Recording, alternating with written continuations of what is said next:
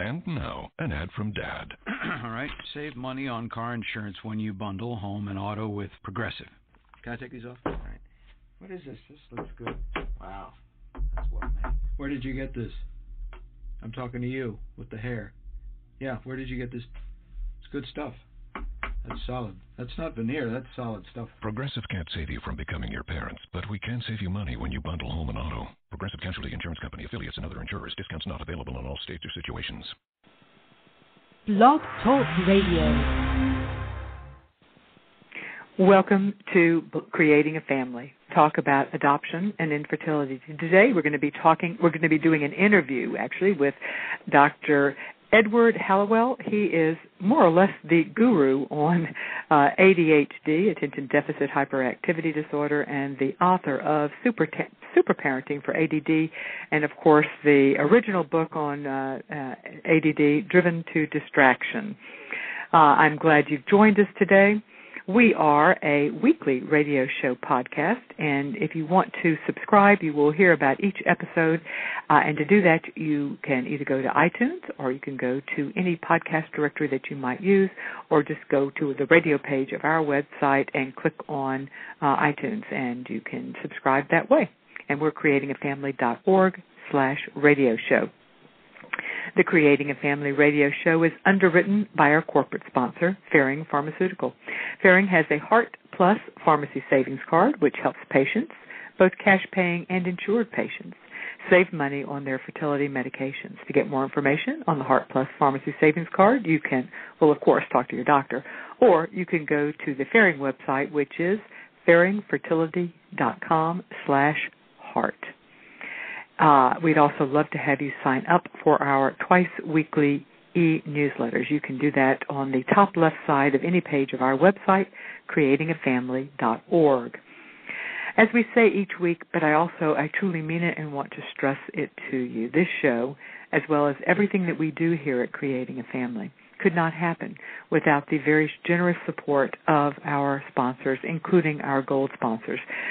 They choose to support us because they believe in our mission of bringing you unbiased, medically accurate information on your for pre- and post-adoptive families, as well as infertility patients. Our gold sponsors include Children's Connection, Inc. They are an adoption agency with offices throughout Texas, providing domestic infant adoption, embryo donation adoption, home studies, and post-adoption support for families throughout the United States. We also have Nightlight Christian Adoption. They have been providing adoption services for more than 50 years with offices in California, Colorado, South Carolina, and Kentucky. And we have Bethany Christian Services. They provide post-adoption support to all members of the adoption triad or constellation through branch offices and through their new National Post-Adoption Contact Center. The Post-Adoption Contact Center is staffed by licensed adoption competent professionals and is available from 8 in the morning to 8 at night, and that's Eastern time, I should say. And we don't normally give out a email online because it's awfully hard, but I do want to do that because I do know that post-adoption support is important to a lot of people. So the email is BCS for Bethany Christian Services. So BCS postadopt at bethany.org. I realize that's a little awkward, but that's probably the best way of getting that out. We also have independent adoption centers whose mission is to provide open adoption placement and counseling to birth and adoptive families. They work in families in all 50 states and are fully licensed in California, New York, Florida, Texas, and more. As I said, I'm really excited about today's show. It is an interview that I did a few years ago, actually, with Dr. Edward Hallowell. He wrote the book originally, Driven to Distraction, and then has written many books more. And we wanted to bring it back to you because it is such a good interview and so completely relevant. We talked a lot about raising a child with ADD or ADHD. And included parenting techniques that work. Many of them brought from his book, Super Parenting for ADD, which is a terrific resource. Well, actually, both Super Parenting for ADD and Driven to Distraction are both really terrific resources. for those of us, and I include myself in that, who have had the pleasure of parenting a child with ADHD. I am really pleased to bring you back this classic show for you to hear yet once again. I think the classic shows tend to get buried and not heard, and there are so many shows, that, including this one, that I don't want that to happen to. So without further ado, I bring you this interview on how to parent a child with ADD with Dr. Edward Hallowell. I have been long a fan of your books, Dr. Hallowell. Thank you so much for being my guest today. Well, thank you so much. You start this book, The Super Parenting for ADD, in just a wonderful way, and I'd like to read the very opening paragraph on page 3 because I just loved it. Nowhere in life do we see love burn more brightly, work harder, or achieve more than in the relationship between a parent and a child. This is real love, messy love, nonstop, never off-duty love. This love forever changes you. When you have a child, you enter into a permanent state of psychosis. You go crazy. You fall insanely in love with that little baby, whether the baby is adopted or born to you. I love that beginning. And later in the chapter, you actually, there's another section I won't continue to read from the book, but later you say, don't ever give up on your child or on that power of love. Sometimes it's all you've got. I love that. I so think that it's the relationship. I sometimes tell people, particularly because I have teens now, I say it's the relationship thing. But, it seems to me that never is this more true, this power of love, than with kids with ADD. And I might add learning disabilities as well, but that's another show. You say that this unconditional love is what makes the difference in adults that are happy and those who aren't. But the hard part is that kids with ADD can be so exasperating. Not necessarily difficult to love, but difficult to do what you call love wisely. What do you mean by wise love? Well, first of all, thank you for reading those opening sentences, and I really want to emphasize, because I just don't think we doctors emphasize nearly enough the preeminent power of love. I mean, we get wrapped up in our various treatments and whatnot, but nothing matters more than loving a child, over the course of a childhood, and it's fun. My main advice to parents is enjoy your children, and if you enjoy them, it's almost for sure you're doing it right. So I really try to start off with a big boost, in just saying, go with that love, go with that madness, that psychosis, that it's the best thing you'll ever do. And then, yes, with kids who are exasperating, as kids with ADD can be, who, don't follow directions and do what they're told and, aren't the perfect little doobies, you can get annoyed with them often. But that doesn't mean you don't love them. Loving a child often means you say no, often means you set limits. And sometimes you get angry. The opposite of love is not conflict. The opposite of love is indifference. Mm-hmm. And so you want to stay engaged, and if you get angry, that's part of being a parent. If you really lose it, you apologize. You explain what happened. And then that's a good lesson in and of itself. So I think parents, enjoy your kids, be yourself, be real, be passionate, get involved, spend time together. There's just no substitute for that. And in today's very crazy, busy world, oftentimes kids don't have family dinner or don't have outings with their parents, and that's the big mistake that you don't want to make. It's fine to get angry with them. It's fine to have tiffs and conflicts. What is not fine is to not spend time with them. I've often thought pediatricians should prescribe family night, once a week. Just do something fun, be it a board game, be it watching a favorite TV show, be it, going outside and playing chase. Just do something fun one night a week with your kids. Preferably more than one night. But No, but that's a good starting point. Or, I say you have 20 minutes of special time every week. And special time is defined as you do anything the child wants during that time as long as it's safe and it's legal. And you guarantee that you won't be interrupted. So just 20 minutes, it goes a long way. So we're not saying you have to quit your job. We're not saying you can't be a career person or a single mom or dad at all. If you just put in the special time, if you make time to have fun together, then the love will, do its work. It may be an oversimplification, but it seemed like to me when reading Super Parenting for ADD that you see ADD, attention deficit disorder, as more of a trait than a disorder.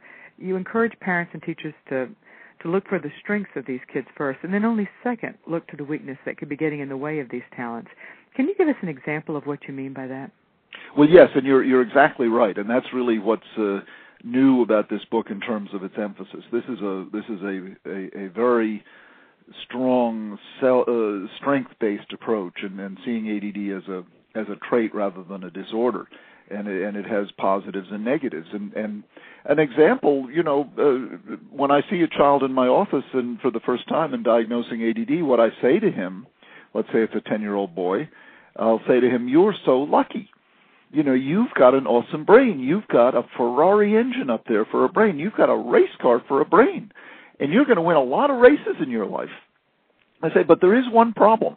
You've got Model T brakes. Your brakes aren't strong enough to slow you down when you need to slow down. And I'm a brake specialist. So what we're going to do is we're going to strengthen your brakes so you can win races. Well, that kid leaves the office along with his parents feeling excited. Okay, we're going to win races. I'm on my way to being a champion. As opposed to the old model, the deficit-based model that says, "Oh, too bad, you've got this disorder, this disability, and we'll do what we can to make you okay." And that kid leaves, and his parents leave feeling totally bummed out. They go into the car and cry, and they feel like they've been told, which they have been told, their child has a terrible disability. And, the best you can hope for is, maybe eking out an average life. Well, that's just not true. It's just not true. And the strength-based model brings into the process hope, enthusiasm, energy, and you just get much better outcomes. So the so same that's what trait can be described as, distractible could be described as distractible, which is a negative. It could also be described as spontaneous, exactly. which is, or able curious. to be connections, or curious. There's different. Yeah, sometimes just redefining the terms can change how we perceive it. We've gotten an email from Steve. "My wife suggested I write to you for today's show. She also suggests weekly that I listen to your shows, and I do. I do my morning run each Thursday listening to you." Well, that's kind of frightening. I hope I'm an inspiring runner for his run. "My question is this. Our 10-year-old struggles in school academically and sometimes socially, but not all that much. He excels in athletics and generally seems to be a happy kid. My wife, in his past 2 years of teachers, thinks that he should be on some type of drug for ADD. I don't want to drug my kid into behaving, and I don't like the idea of putting a child on a drug for life. We don't even know all the side effects that could appear. I think the problem is with our society, not my child. My wife thinks our child has to live in this society and needs medication to do so. I know you can't diagnose my son, but what is your general philosophy?" Well, you're right. I can't diagnose your son, and I'd make these remarks general. But people ask me sometimes, do I believe in medication? And my answer is it's not a religious principle. And yet often people approach it as if it were, the sort of I'm for it or against it. My position is sort of, I call myself a radical moderate. I believe passionately about preserving the middle position that says, look, medication is medication. Used properly, it can be very useful. Used improperly, it's dangerous. Now, the meds we use to treat ADD, in fact, are among some of the safest medications we've got. Their side effects are immediately controllable by either lowering the dose of the medicine or discontinuing it altogether. And the medicine is in and out of your system over the course of a day. So as long as the meds are properly supervised, there should be zero long-term side effects, and any short-term side effects that appear are controllable that day.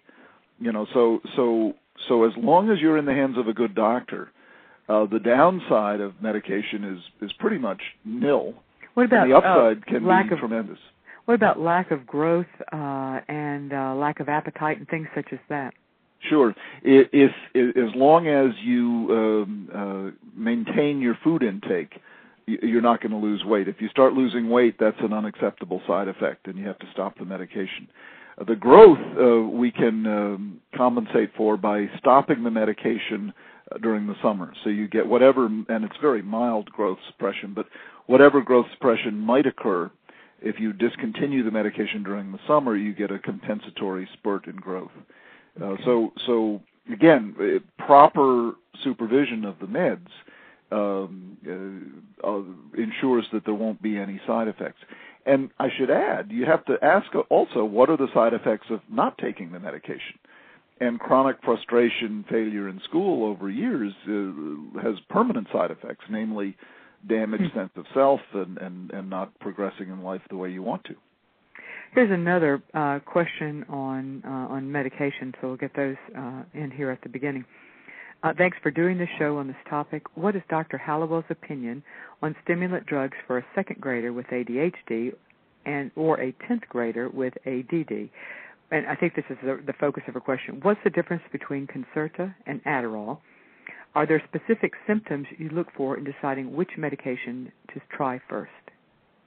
Well, the stimulants are divided into two broad categories. One is methylphenidate-based. The name of the molecule is methylphenidate. And the ones that are based on methylphenidate include Ritalin and Concerta, which is a long-acting form of methylphenidate, or Ritalin LA, and the LA stands for long-acting, or Metadate, or the Daytrana patch. All of those are, and the patch is something you put on your skin, and it's slow release. All of those are based on methylphenidate. The other category of stimulants, the large category, are those that use the molecule amphetamine, and those include Dexedrine, and then Adderall, and Adderall XR, which is the long-acting form of Adderall. So there are two major categories, either methylphenidate-based or amphetamine-based. You can't tell in advance which medication is going to work. So it's really a matter of trial and error. And yes, you can give a stimulant to someone who has attention deficit disorder with hyperactivity, and you can also give it to someone who has attention deficit disorder without hyperactivity. You can certainly give it to a second grader, and you can give it to a 10th grader. And age would not dictate whether or not you would use the methylphenidate?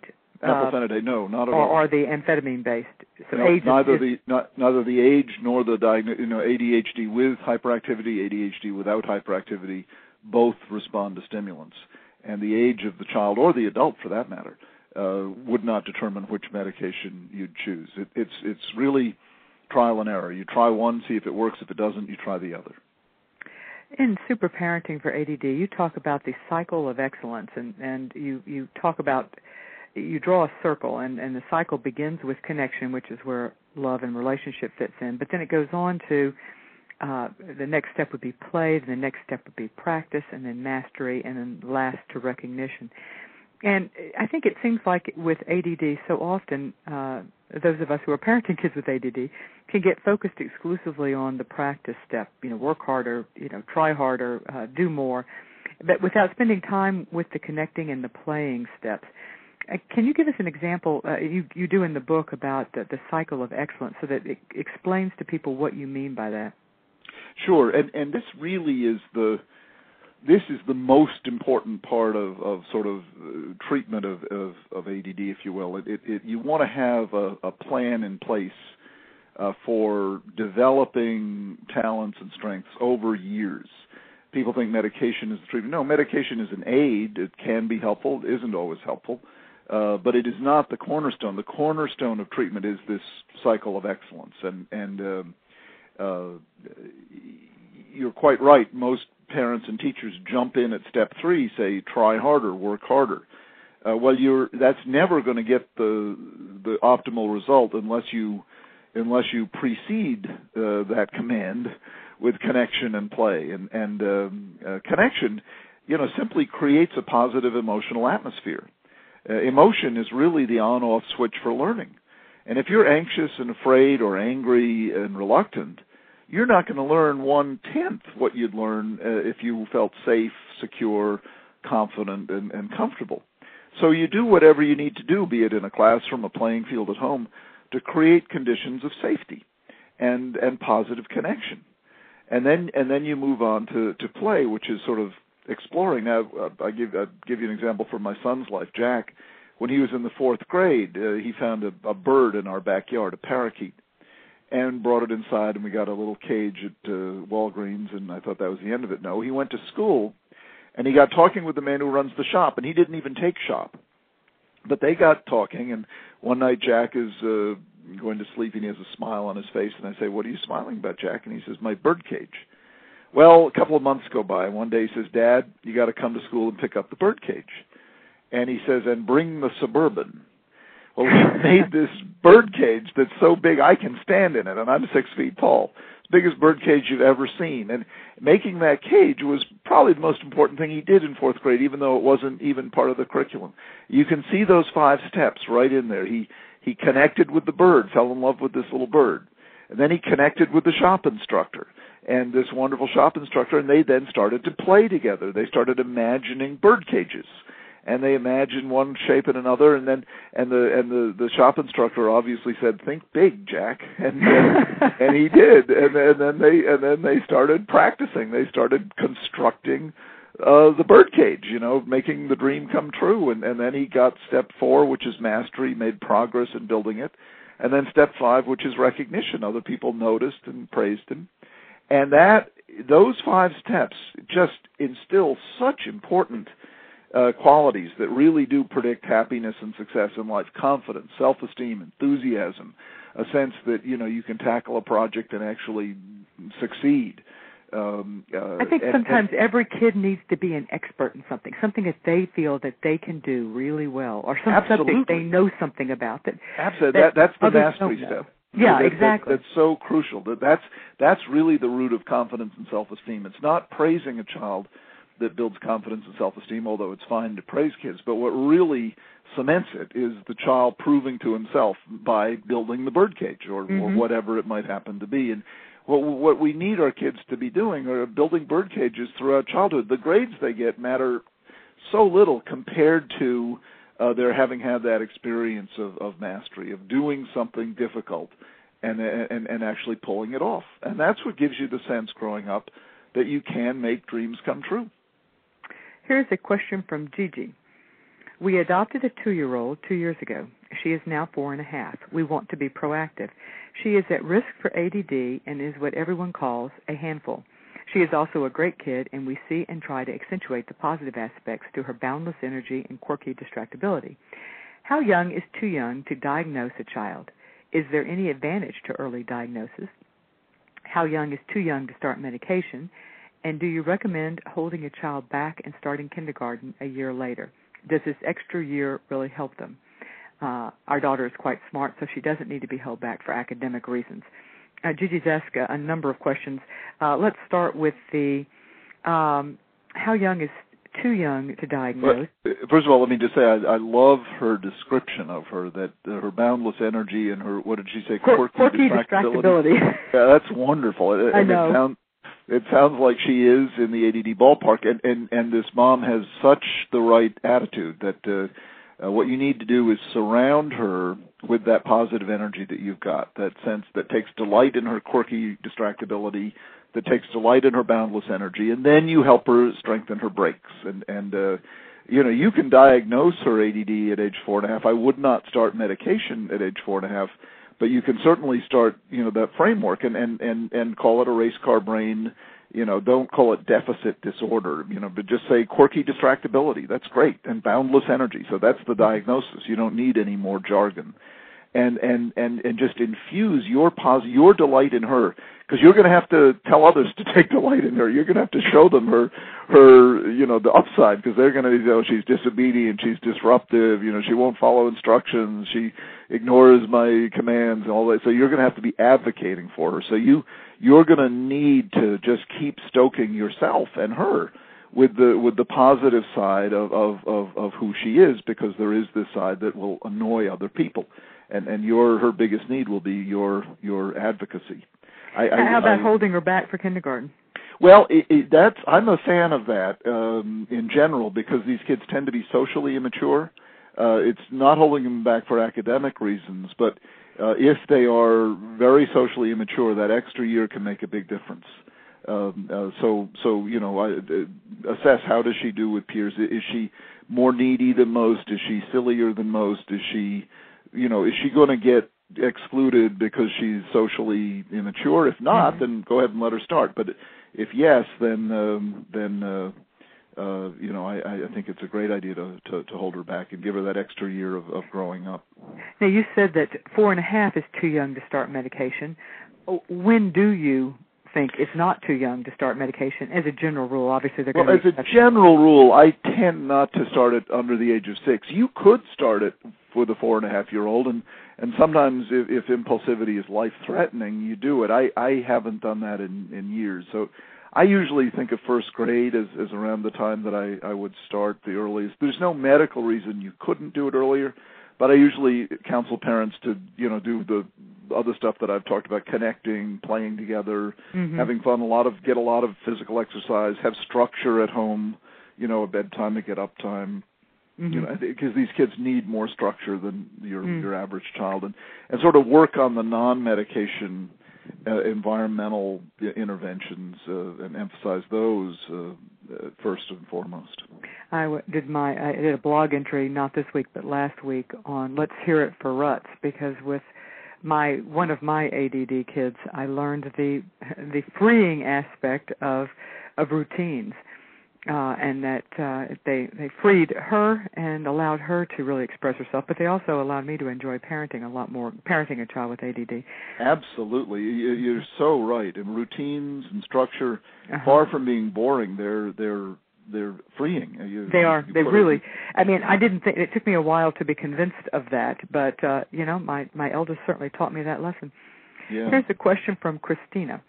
What ideas can you give parents of very young children, under the age of 2, who have been exposed to illicit drugs in utero, as to how they can lay a good foundation for dealing with ADD, ADHD issues in their children?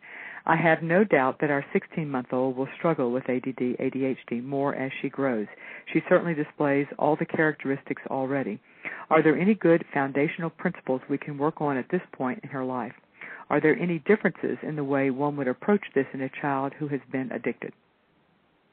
No, not really. I mean, the fetal alcohol syndrome and the other syndromes of kids who've been exposed in utero does result in a syndrome that looks just like ADD, and the same principles that I've been stressing are the principles you want to use with these kids. But love them above all else, and know what's coming. You could read, my book or other books, but don't sort of hover over them as if they're damaged goods. I think that's the mistake that people make inadvertently. But they say, "Oh, you poor thing, you're so damaged. You had this terrible, pregnancy, and now we've got to treat you like you're damaged goods." And kids pick up on that.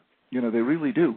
So use the same principles I've been talking about: connect, play, practice, mastery, recognition, and structure and sleep and diet and exercise, and above all, that positive bath of love. And yes, they'll be quirky. Yes, they'll be disruptive. Yes, they'll have attentional problems. But that's very deal withable. You just don't want to have them grow up feeling like I'm weird in a bad way. Yeah, exactly. Yeah. Christina, also, I have on my website suggested books for parents, and I have a large number of suggested books for fetal alcohol syndrome, and much of the same wisdom would apply to children drug exposed rather than alcohol exposed, although quite frankly most children who are drug exposed were also alcohol exposed.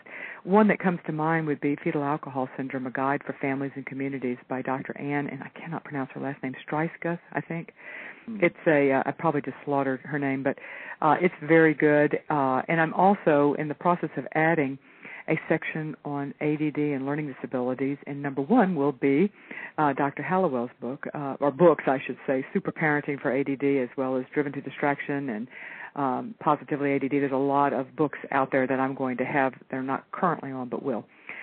You are listening to Creating a Family, talk about adoption and infertility. Today we're talking with Dr. Edward Hallowell, co-author of numerous books on attention deficit disorder, including Driven to Distraction and his new book, Super Parenting for ADD. Here's a question from Bettina. I have twins from IVF that were born 11 weeks premature. Other than respiratory issues, they are doing okay. They are now 3. They are my first children, and due to their respiratory issues, they are not in preschool, so I have little opportunity to compare them to other children. They seem pretty disorganized and distractible to me. My mother says they are wilder than most other 3-year-olds, but then she thinks I'm too lenient. Are premature kids more prone to ADD? Yes. Any sort of brain stress during pregnancy or childbirth can predispose to ADD. But I wouldn't let your mother make the diagnosis. You know, I think that's always a little dangerous.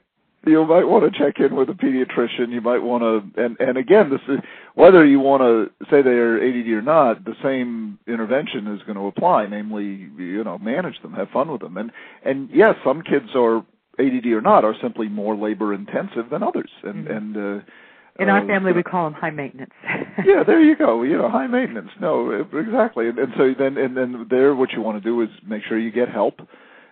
Delegate, share the burden, don't think you have to be heroic and do it alone. Get help from siblings, from dad, from, grandma. And when you say mom thinks I'm too lenient, watch out for that, because, if she means you should start spanking them, that's a real bad idea, because that really just makes matters worse. And that generation sort of thought spanking was the answer to all kind of misbehavior, and it just, these kids get stimulated by spanking, and if anything, they then start behaving to get more of it. So don't hit your kids. It's a real good principle to abide by. Find other ways of creating discipline. We received a number of questions that all the questions have been very interesting, but we received a number of questions that from those in the adoption community, but they could easily have just as well come from those in the infertility community. Mm-hmm. But the overlap between various diagnoses. Here's one from Tiffany. I just saw this post about the show and was wondering if Dr. Hallowell will be addressing the issues of adopted children who are misdiagnosed with ADD. I know this is a growing concern for many of us. Post-traumatic stress disorder and sensory issues, which can overlap with ADD, can seem like ADD, but have to be treated differently. What about the either the misdiagnosis issue or the overlap between a veritable host of a list of diagnoses that often children who have been institutionalized pre-adoption will come home with? Post-traumatic stress disorder, sensory disintegration disorder. There's just a list of them. Yeah, and as you know better than I do, the adopted population is way overrepresented in all those diagnoses. Mm-hmm. This is where I think we doctors don't do anybody any favors by trotting out our diagnoses, because if you just provide a loving, structured environment, a lot of these diagnoses will disappear. And if you start jumping in, labeling them, diagnosing them, and then offering specific therapies or even medications, you just complicate the whole picture. I think give them a few months, at home with a set of parents who really loves them, who can get them sleep and diet and exercise and read to them and manage them their obstreperous behavior without whacking them too much, and give them a trauma-free, love-rich environment. And all these diagnoses tend to, if not disappear, at least dissipate. And without medications, without specific therapies, without all the burden that entails. And believe me, as you know, a lot of these moms particularly are carting their kids from one therapy to the next, and reading all these scary books about how the bad outcome, and I think believe me, I'm not anti-diagnosis. I just think we are so trained to look for pathology. I think you're right. And I think that adoptive parents have been inoculated with that too. Although I will say that certainly these conditions do exist, but you're right. It helps to wait a while before we automatically. Right. I had somebody diagnosing. Apparently, a doctor had diagnosed a child with reactive attachment disorder. The child had been home for, I think, 4 weeks, maybe not even 4 weeks. Yeah. And it was an older child, and had not even come close to mastering the language. And it was, I just felt this child may well have some type of attachment issue, but it was awfully early. That's the diagnosis that comes out. Also, they often get diagnosed bipolar. They get diagnosed conduct disorder, and all these sort of heavy-duty diagnoses. But do you treat them different? Let's take the post-traumatic stress disorder, or bipolar or reactive attachment. Let's take PTSD. Would you treat that differently than you would ADD? No. You wouldn't. The main treatment for PTSD is get them out of the traumatic situation. So in that sense, yes. If they're being abused, you put an end to the abuse, and then it's really a matter of a normalized, loving environment, just as it would be for ADD, with structure, with predictability. What about, here's a question from Elizabeth. She's got a number of them. Her first one was about the connection between sensory integration issues and ADD. Are they the same thing? Are they different things? Do they overlap? Are you more likely to have sensory integration issues if you have ADD? Yeah, most people with ADD do have sort of hypersensitivities, sensory hypersensitivities. Like my daughter who has ADD is extraordinarily sensitive to touch. She just can't wear wool. She has to wear cotton. Some people with ADD unbelievably sensitive to sound. Any loud sound they just startle tremendously. Others hypersensitive to smell. I have ADD and I'm hypersensitive to smell. I've got an amazing nose, So yes, these sensory hypersensitivities. Now, when you get into the whole realm of sensory integration disorder, or SI, and what to do about it, there's a lot of it's up for grabs, and it's almost who you read. I personally think that diagnosis has been kind of overdone, but it certainly does have validity. Let me add that, and in the hands of a good occupational therapist can make a tremendous difference. So, guidance for a parent, I'd get a second opinion, see who else has had a good experience with the doctor you're seeing or the OT you're seeing, and before you jump into too much therapy, which is both an expense of time and money. See what the kind of interventions that I'm talking about will do for you first. Elizabeth has another question. She says, our son, and a Korean adoptee, recently underwent ADD testing due to sleep disorder. We were wondering if there was an ADD component to his sleeplessness and ours. Around the same time, about 6 weeks ago, he began a therapeutic listening program and has been sleeping through the night. Oh, that's wonderful. Yes, sleep problems are common in ADD.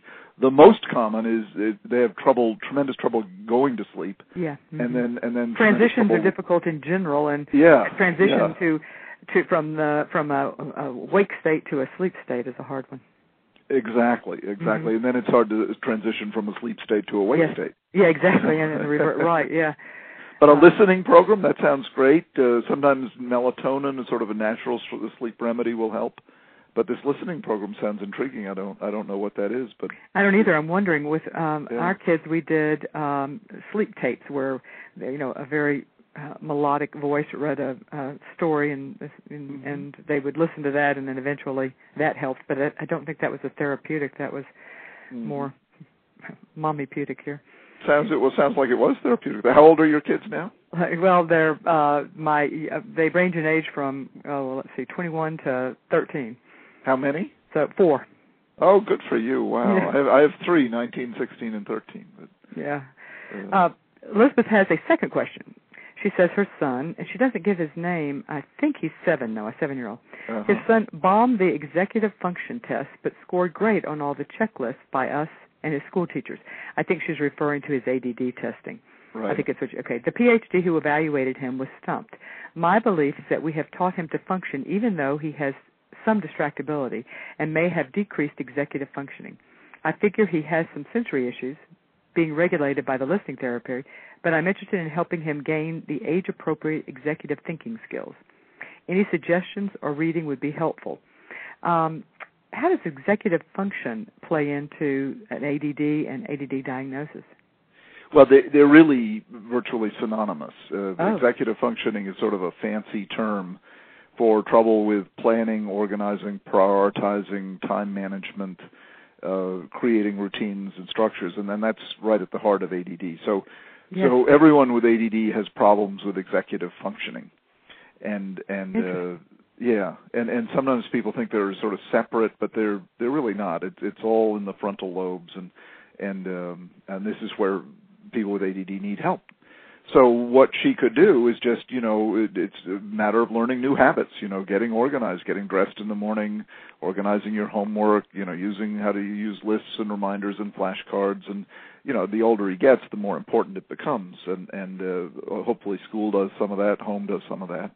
And this is training, learning new habits, learning tips, tricks, reminders to make up in your external environment what your internal environment, namely your frontal lobes, don't have.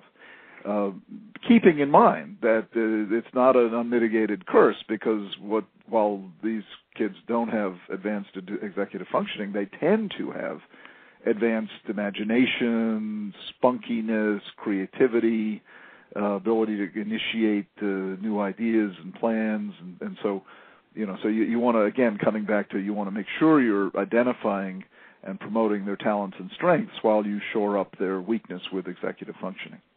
Here's a good question I'm going to put in here now from Becky. She says, I have a 16-year-old daughter who has ADD. The hyperactive part is much less now, but the ADD part is still going strong.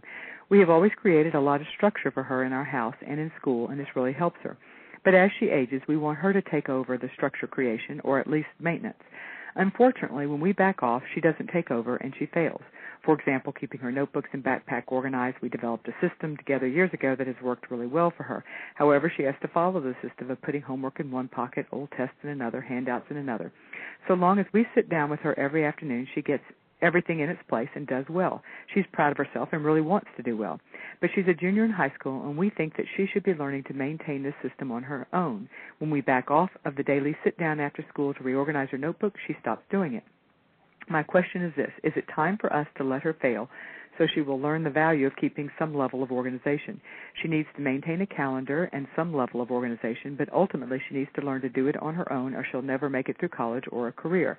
I guess I want to know if failure is a good teaching tool, especially for a 16-year-old.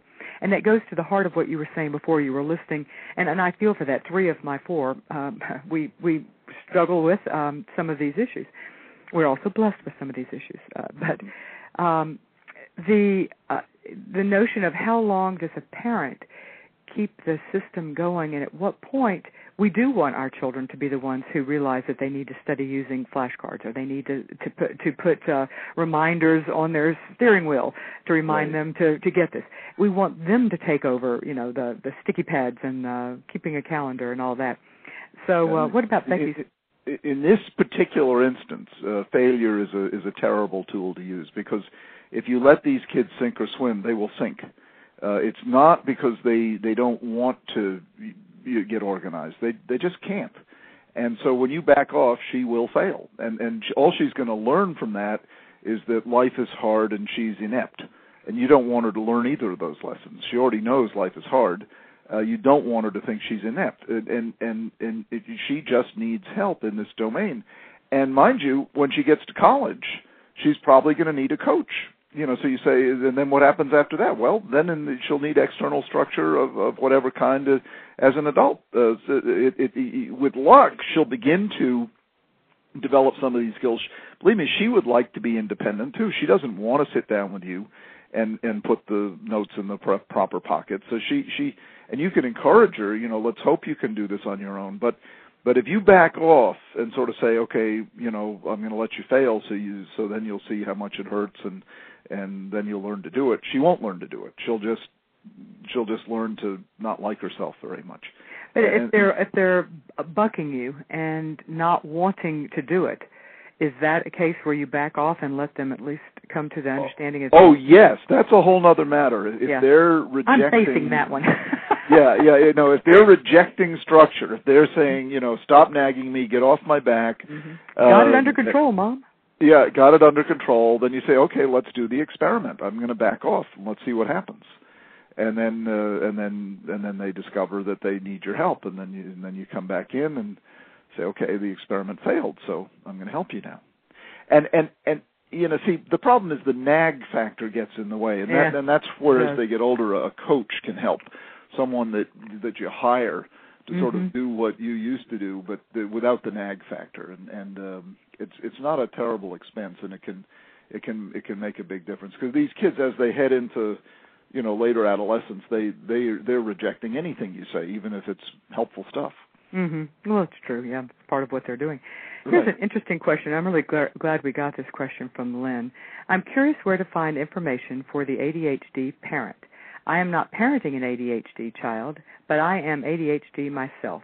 I have developed a lot of coping mechanisms over the years, but could still use a lot of guidance on how to keep up with my roller coaster mind. It can be such a hindrance in school and home life. It's extremely frustrating. Thanks. She raises such a good point that we want to think that ADD is a child's issue, but in fact it's a lifetime issue. Oh, absolutely, absolutely. And my book, Delivered from Distraction, along with Driven to Distraction, has a lot of material in there aimed at adults. Adult ADD is the great undiagnosed group of people with ADD. Kids more and more are getting diagnosed and helped. It's the adults out there who are underachieving and don't know why, who can't get a handle on their race car brain, so what she needs to do, you could read those two books I mentioned. Yes, and then Delivered to Distraction and Driven to Distraction, both excellent. Delivered from and Driven to Distraction, yes. Good point. And the same treatments, the same medications, the same ideas about structure and exercise, the same thing about getting positive identification of talents, all of that applies to adults just as much as it does to children. In fact, some of the most devastating, incidents are in adults who just have given up on themselves and just think they're complete losers, and in fact they're incredibly talented. Here's an email from Renee. Report cards came out this week, and I am so discouraged. My wonderfully complex kid has learning differences as well as ADD. Please talk about how the two conditions overlap each other. Well, first of all, don't be discouraged. I have both dyslexia, which is a learning disability supposedly, and ADD, and I wouldn't trade either one for the world. Most people only know the downside of these conditions, but here I have dyslexia and I majored in English at Harvard. So people really misunderstand these conditions. They are markers of talent, both dyslexia and ADD. Most people with that combination have extraordinary talents like vision, creativity, initiative, a pioneering spirit, a sense of humor, a quirky sense of humor, kind of a charisma. So don't be discouraged, and it's the fault of the medical and mental health profession that you feel discouraged, and teachers as well. These diagnoses do not consign you to a lifelong struggle. Yes, you will need extra help with certain things, for sure. That's true. You will have to work harder. Your child will have to work harder at certain things. That's true. But your child will have things come naturally to him that never come to some people, like new ideas, like a fresh way of looking at things. So the downside is more than offset by the upside, as long as you keep that in mind. What is the real disability is fear and shame and reduced expectations and shattered dreams and loss of hope. That's what disables a child, and those are utterly preventable. Is there are children with ADD more likely to have other learning differences as well? Yes. There's a higher percentage of dyslexia, and that's the main one, among people with ADD than in the general population. Here is an email from Sophia. I've not read this new book, but I've read a couple of your others, including Driven to Distraction. You talk about ADD as a gift. Although there are aspects that may be gift-like, in the everyday reality of elementary school, it is definitely not a gift. It's more like a curse. I need more than a paradigm shift to help my child. I'm sure you've heard that before. Dr. Hallowell, what would you say to Sophia? Oh, absolutely. You need more than a paradigm shift, and I believe I give a lot more than a paradigm shift in my books, and particularly this new one. There's a whole lot of new information. That cycle of excellence is a very specific example of what to do. The conative stuff that I put in the new book, and certainly I write about medication. I write about non-medication interventions like neurofeedback, dietary supplements. So I've got a ton of specific suggestions beyond the paradigm shift. But I do think it all begins with the paradigm shift. Yeah. It all begins with trying to see the positive as well as the negative, and yes, elementary school really does penalize you for not having real good executive functioning. But if all you're getting is penalized and reprimanded and remediated, then you do acquire the disorder of shame and fear and loss of hope, and then that's why I'm trying to shift the paradigm. But I certainly offer a lot more than a paradigm shift. The refocusing is just, I would say this for Sophia, is just the first step. But in none of the books of Dr. Hallowell's that I've read, and I've read many of them, would I say he stops there. It's just that's the beginning thing, which kind of lays the foundation for you then to take all the other steps that would actually would also be more than just the attitude shift. Also, don't you think that I have often thought that attention deficit disorder, ADD, is on a continuum, and that as well as intellect and many other things that play into how much of a hardship the actual having ADD is for a person. I mean, because some people have different degrees of it. Absolutely. There's no doubt about that. I mean, everyone has a little bit, or they'd be like comatose. I mean, so yes. I mean, it's very much on a continuum, and where non-ADD leaves off and ADD begins is somewhat arbitrary. It is. It's a murky area. Absolutely. But what do you think of homeschooling as an option for kids with attention deficit disorder? Well, it's great if you can do it. I couldn't any more homeschool my children than fly to the moon. I don't know how these parents do it, but the ones who do it, and I've seen it work beautifully. You just want to make sure you get them social experiences, in the afternoon and evening, because you don't want them to not get the social benefits of school, the sports, the interaction, the clubs, and all that. But if you want to get them, if you want to get, I'm sorry? Most homeschoolers do a lot of that. There's actually more time. Yes. We ended up homeschooling one of our sons for a period of time, and what eventually, because we were the school system was not working well for him, and we didn't want him to be beat up by the system. Yes. The problem that I found after a while, and we did it for a number of years, was that in some ways we couldn't prepare him for academically. We could do a very good job, but we couldn't prepare him for some of the organizational issues he was going to face if he were ever to get mainstreamed again. Mm-hmm. And we needed him to be in the mainstream environment to help him figure out some of those coping techniques. Mm-hmm. We were too good at helping. We had too much structure, and that he didn't have to figure out with how the coping techniques he needed in the real world, which is kind of another. I'm not sure that's an issue for all homeschoolers, but it was for this particular kid. Sure. What's the latest research on that you know of on altering the diet to affect the behavior of a child or an adult, for that matter, I guess, with ADD? Well, this is one of the sort of exciting areas that is hotly contested and debated, and the short answer is no one knows for sure. We do know for sure that what you eat affects your brain. I mean, that's obvious. What you eat, what you breathe, how much you exercise, all of those affect your brain profoundly. But what is the optimal diet for your brain, for ADD, for peak mental functioning? No one knows. I think there are some basic principles most people would agree with. You want to stay away from junk food, food with a lot of sugar, a lot of additives, a lot of coloring. You want to try to eat whole foods primarily, as opposed to processed foods. You want to make sure you don't skip breakfast, and a lot of busy families, breakfast gets overlooked, or all you get is carbohydrates for breakfast. You want to try to have protein in your breakfast, an egg, smoked salmon, a protein shake, something like that. You want to obviously stay away from self-medicating with too much caffeine or alcohol or other drugs. And then in terms of supplements, and that's the arena that, my goodness, that I get spam every day recommending another supplement.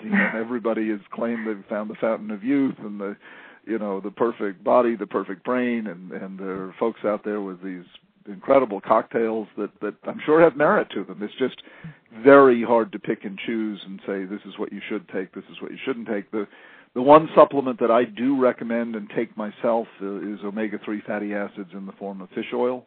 And there seems to be a lot of evidence this is not only good for your brain, and remember your brain is about 1/3 lipids, fatty acids, but it's good for your body in general. It's an anti-inflammatory action, and it's inflammation that drives most disease processes. So if you want to, my favorite supplement, it's fish oil in the form of omega-3s, but more important than that are the principles I outlined first of whole foods, balanced diet, don't skip breakfast, have protein in your breakfast. Here's a question from Lynette. I have 2 kids, both with ADD. One loves video games and the other isn't good at them and avoids them.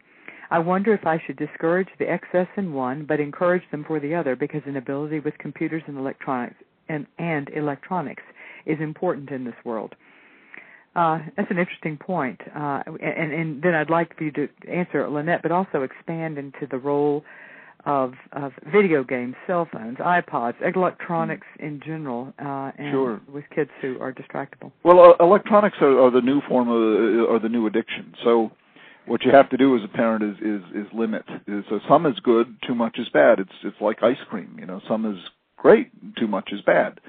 And with these siblings, one who's good at it and one who's not, you might want to have the good one teach the bad one, and so you build in a kind of positive experience that way. But you really do need to limit kids who are just addicted to these video games and electronics. They've got to learn to talk to people, and they've got to learn to go outside and play. So you need to limit the amount of time they spend doing it, and also monitor the content. You want to make sure they're not getting into, lurid kind of stuff. And it's certainly out there. Here is a question from Carly. We adopted a 5-year-old from Ukraine last year. She is in kindergarten this year. I am confused in how to determine if she has ADD or if she just has a hard time focusing and sitting still because she has never been required to do that in her previous orphanage life. How much does early life experiences affect a child's ability to focus, and does this improve with time without intensive therapy? Yes, early life experiences play a big role, and yes, it should improve with time in the environment you're providing this lucky girl. So I wouldn't jump into the ADD diagnosis as yet. I'd try to give her more time at home with all the love and structure and predictability and sleep and all the stuff we've talked about. That should help her brain a great deal. And then if the problem continues, then sure, bring her in for an evaluation. We don't have a lot of time left, but I want you to talk briefly about the whole cognitive skill, or yes. I think that would be the right way to say it. Yes. The research you were talking about in Super Parenting for ADD, the research done by Dr. Kolbe. Yes. I found it absolutely fascinating, and plan today to sit down with my kids and my husband, and we're going to all do is it cognitive testing? Am I cognitive? saying that? Yeah, good for you. I really commend it to all of you listening. It's a test you can take online. You go to Kolbe, KOLBE.com. I'm going to have a link to it on my site, so you can. Oh, good. Okay. It'll take your breath away if you understand it. It makes such sense. It does. And it's a word no one's heard of, cognitive, but what it really refers to is your genetic inborn style of tackling a problem. Mm-hmm. The example I use in the book is give someone a pile of junk and say, make something with this. What they do next will be a function of their, what Kathy calls their MO, or their cognitive style. One kind of person will ask questions. Well, what do you want me to make? Or another kind of person will start sorting the junk out into different categories. Another sort of person will just jump in and start putting things together without asking any questions or doing any sorting. Another kind of person will stand back and study it for a while. And all of that, there's no right way to do it, but all of those are governed by not cognition, not by emotion, but by what Kathy calls conation, which is, again, your characteristic style of trying to do something. And it's when you understand it, it's just phenomenally helpful in relationships, in school, in just in understanding people. And the thing I really liked about it, or your description of it, since I haven't done it, but your description of it was, this is not one way is better than the other. And I think so often, I think our school systems, but I also think just intuitively it's easy for any of us to fall into the trap of thinking the way I approach the world is the right way because that's the way I do, and it's worked for me. Therefore, you should be like me. And but in fact, that's just not how it is. Exactly. We need to get out of that sort of what I call the moral model of my way is better than yours and more virtuous than yours, and into the more descriptive model that says, okay, this is the way I'm naturally inclined to tackle a problem, and it's not better than the way you do it, but it's the way I do it. And then you want people to primarily be operating within the mode that comes naturally to them instead of being forced into a mode that's alien to them. Yeah, and I feel like so often our schools don't do that. Yes. It's a constant source of frustration in my life. Yes. But we're going to try and change all that. Yeah, thank you. Thank you for being my guest today, Dr. Hallowell. This has just been great. As I said, I am a huge fan of all your books, and this new book, Super Parenting for ADD, is just terrific. And thank you for having me, Dawn. You're a wonderful interviewer, and I've really enjoyed this conversation.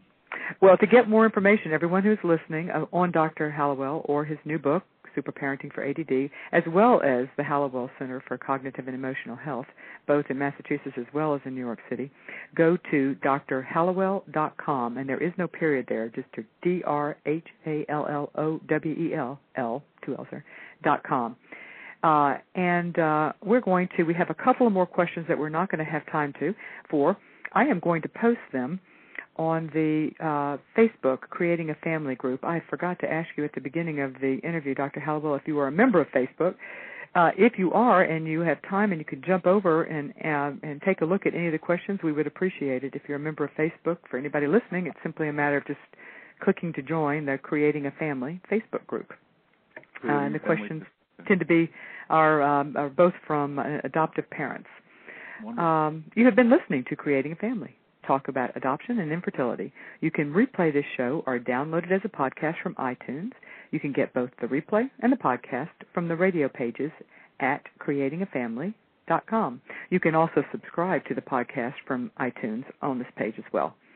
My shows are evenly divided between infertility and adoption. To receive notice of upcoming shows, you can sign up for the updates from any of the pages at creatingafamily.com. Next week, January 28th, the show will be on how to create a family using donor embryos, also sometimes known as embryo adoption.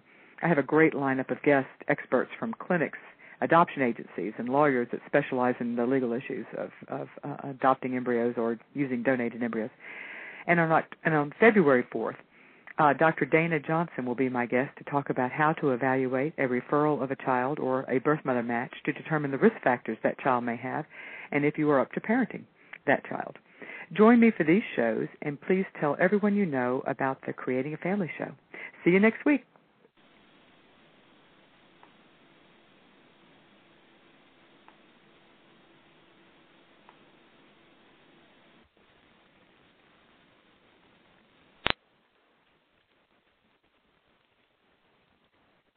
And now, an ad from Dad. All right, save money on car insurance when you bundle home and auto with Progressive. Can I take these off? All right. What is this? This looks good. Wow. That's well made. Where did you get this? I'm talking to you with the hair. Yeah, where did you get this? It's good stuff. That's solid. That's not veneer. That's solid stuff. Progressive can't save you from becoming your parents, but we can save you money when you bundle home and auto. Progressive Casualty Insurance Company, affiliates, and other insurers. Discounts not available in all states or situations. And now, an ad from Dad. All right, save money on car insurance when you bundle home and auto with Progressive. Can I take these off? All right. What is this? This looks good. Wow. That's well made. Where did you get this? I'm talking to you with the hair. Yeah, where did you get this? It's good stuff. That's solid. That's not veneer. That's solid stuff. Progressive can't save you from becoming your parents, but we can save you money when you bundle home and auto. Progressive Casualty Insurance Company, affiliates, and other insurers. Discounts not available in all states or situations.